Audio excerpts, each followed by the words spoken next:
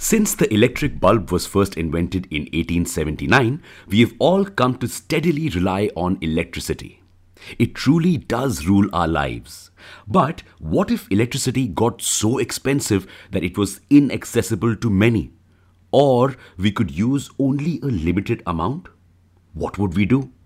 No, this is not a hypothetical situation. This is happening right now, and the reason is greenflation.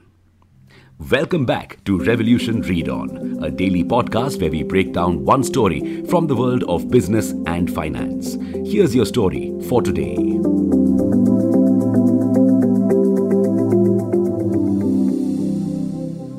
Countries across the world are trying to reduce carbon emissions to stop climate change. To make sure they follow through with their promise of going green, they are reducing the supply of crude oil and coal. Many are also making it more expensive for companies to pollute by adding carbon taxes. Looks good, no? Except this plan has a major flaw. The alternative sources of energy that countries want to promote are not fully developed yet. Massive investments and a lot of time is still needed to make renewable energy sources mainstream. Also, unlike coal and natural gas, renewable energy cannot be easily stored. So, if the wind or water output is low, countries will have no option but to rely on coal or natural gas. So, at certain times, especially in the winter, when wind turbines are frozen or the sun isn't shining, the demand for coal and crude oil will rise. But their supply has been limited, so prices will rise. Duh.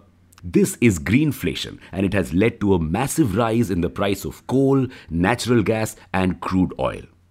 Coal prices have more than doubled this year, and oil prices in the US crossed $90 a barrel for the first time since 2014. And it's not just these commodities that are victims of greenflation. The price of lithium, nickel, cobalt, and copper, which are needed to make electric cars and other green equipment, are near record highs as countries across the world are trying to get their hands on them.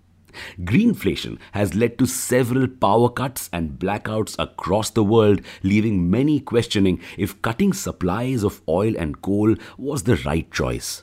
It has prompted oil and coal suppliers to gloat in glee and brag that they are our only options. They claim that renewable energy will never become 100% reliable, so we will always need coal and oil. So, will we truly never get rid of these demons that are destroying our planet? Well, we still have one secret weapon, and it is as powerful and dangerous as the Brahmastra, a powerful supernatural weapon from Hindu mythology: nuclear energy. Nuclear energy is generally associated with disaster and destruction. After all, it can be massively destructive if things go wrong. But it is also one of the most efficient and cost-effective ways of getting clean energy. And where there's a will, there's China, our Sharma ji ka beta. It is on its way to make nuclear energy one of the biggest electricity sources. China is currently the third largest producer of nuclear electricity, behind only the US and France. China does not like taking the back seat. It has full-fledged plans to becoming the largest nuclear energy producer soon. It currently has over 49 nuclear reactors with 17 under construction. And it plans to build 150 more nuclear reactors in 15 years, an effort that will cost around 440 billion US dollars. In all, it aims to produce 200 gigawatts of electricity from nuclear power by 2035. This is enough to power several large cities. This will prevent 1.5 billion tons of annual carbon emissions from being released into the environment. And that's not all. China has also built a special nuclear reactor called the Artificial Sun. What? The Artificial Sun reactor is capable of achieving temperatures 5 times hotter than the sun. This reactor is experimental right now, but it can potentially provide the country with endless clean energy at very low costs. If China aces this, it could very well overtake the US as the world's most powerful country. If nuclear power is so lucrative, why aren't other countries looking into it? They are. Most countries have admitted that they cannot achieve their clean energy targets without nuclear energy and are rushing to build nuclear reactors. India currently has 22 nuclear reactors and 6 more are under construction.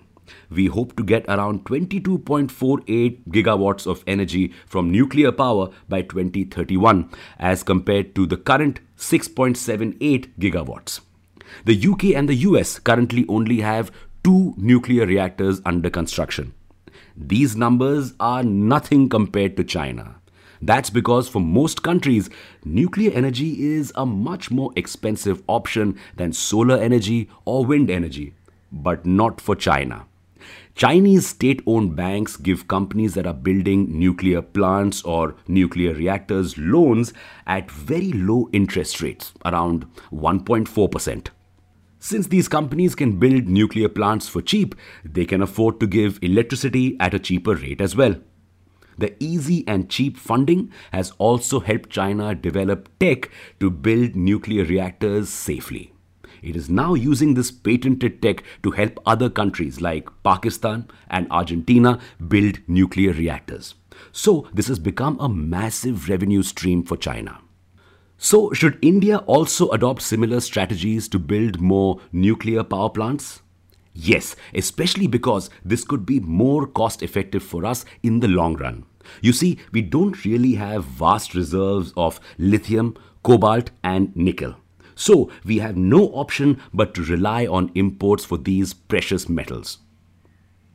But we do have one of the largest reserves of thorium, which can be used to produce energy in nuclear reactors. So by adopting nuclear energy, we could truly become Atmanirbhar.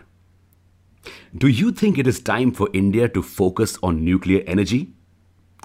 Thanks for listening in to this episode of Revolution Read On. We'll be back tomorrow.